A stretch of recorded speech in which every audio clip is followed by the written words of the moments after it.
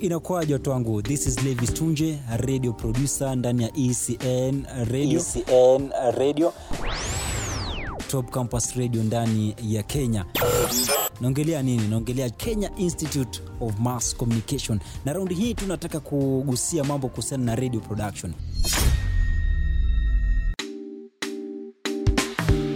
Najua kwamba mimi nilipokuwa high school nilikuwa najua kwamba kuwa mwanahabari ni lazima ujue mambo tu kuhusiana na kusoma news na kupiga show, to be a radio presenter. Lakini nimekuja kubaini kwamba kuna vitu vingi ambavyo pale watu wengi hawajui. Kuna mtu pale nje anataka kuwa kwenye show fulani ama anataka kuwa mwanahabari katika kituo cha radio, lakini anasema kwamba sina hiyo sauti kama mtu fulani, sina sauti kama William Tuva, sina sauti kama Mbaruk Mwalimu, sina sauti kama Pascal Shanga. Lakini nasema kwamba hata kama huko poa mambo na kupresent ama kuchapa show, hujajaliwa na kipaji hicho, unaweza kufanya vizuri ndani ya radio production.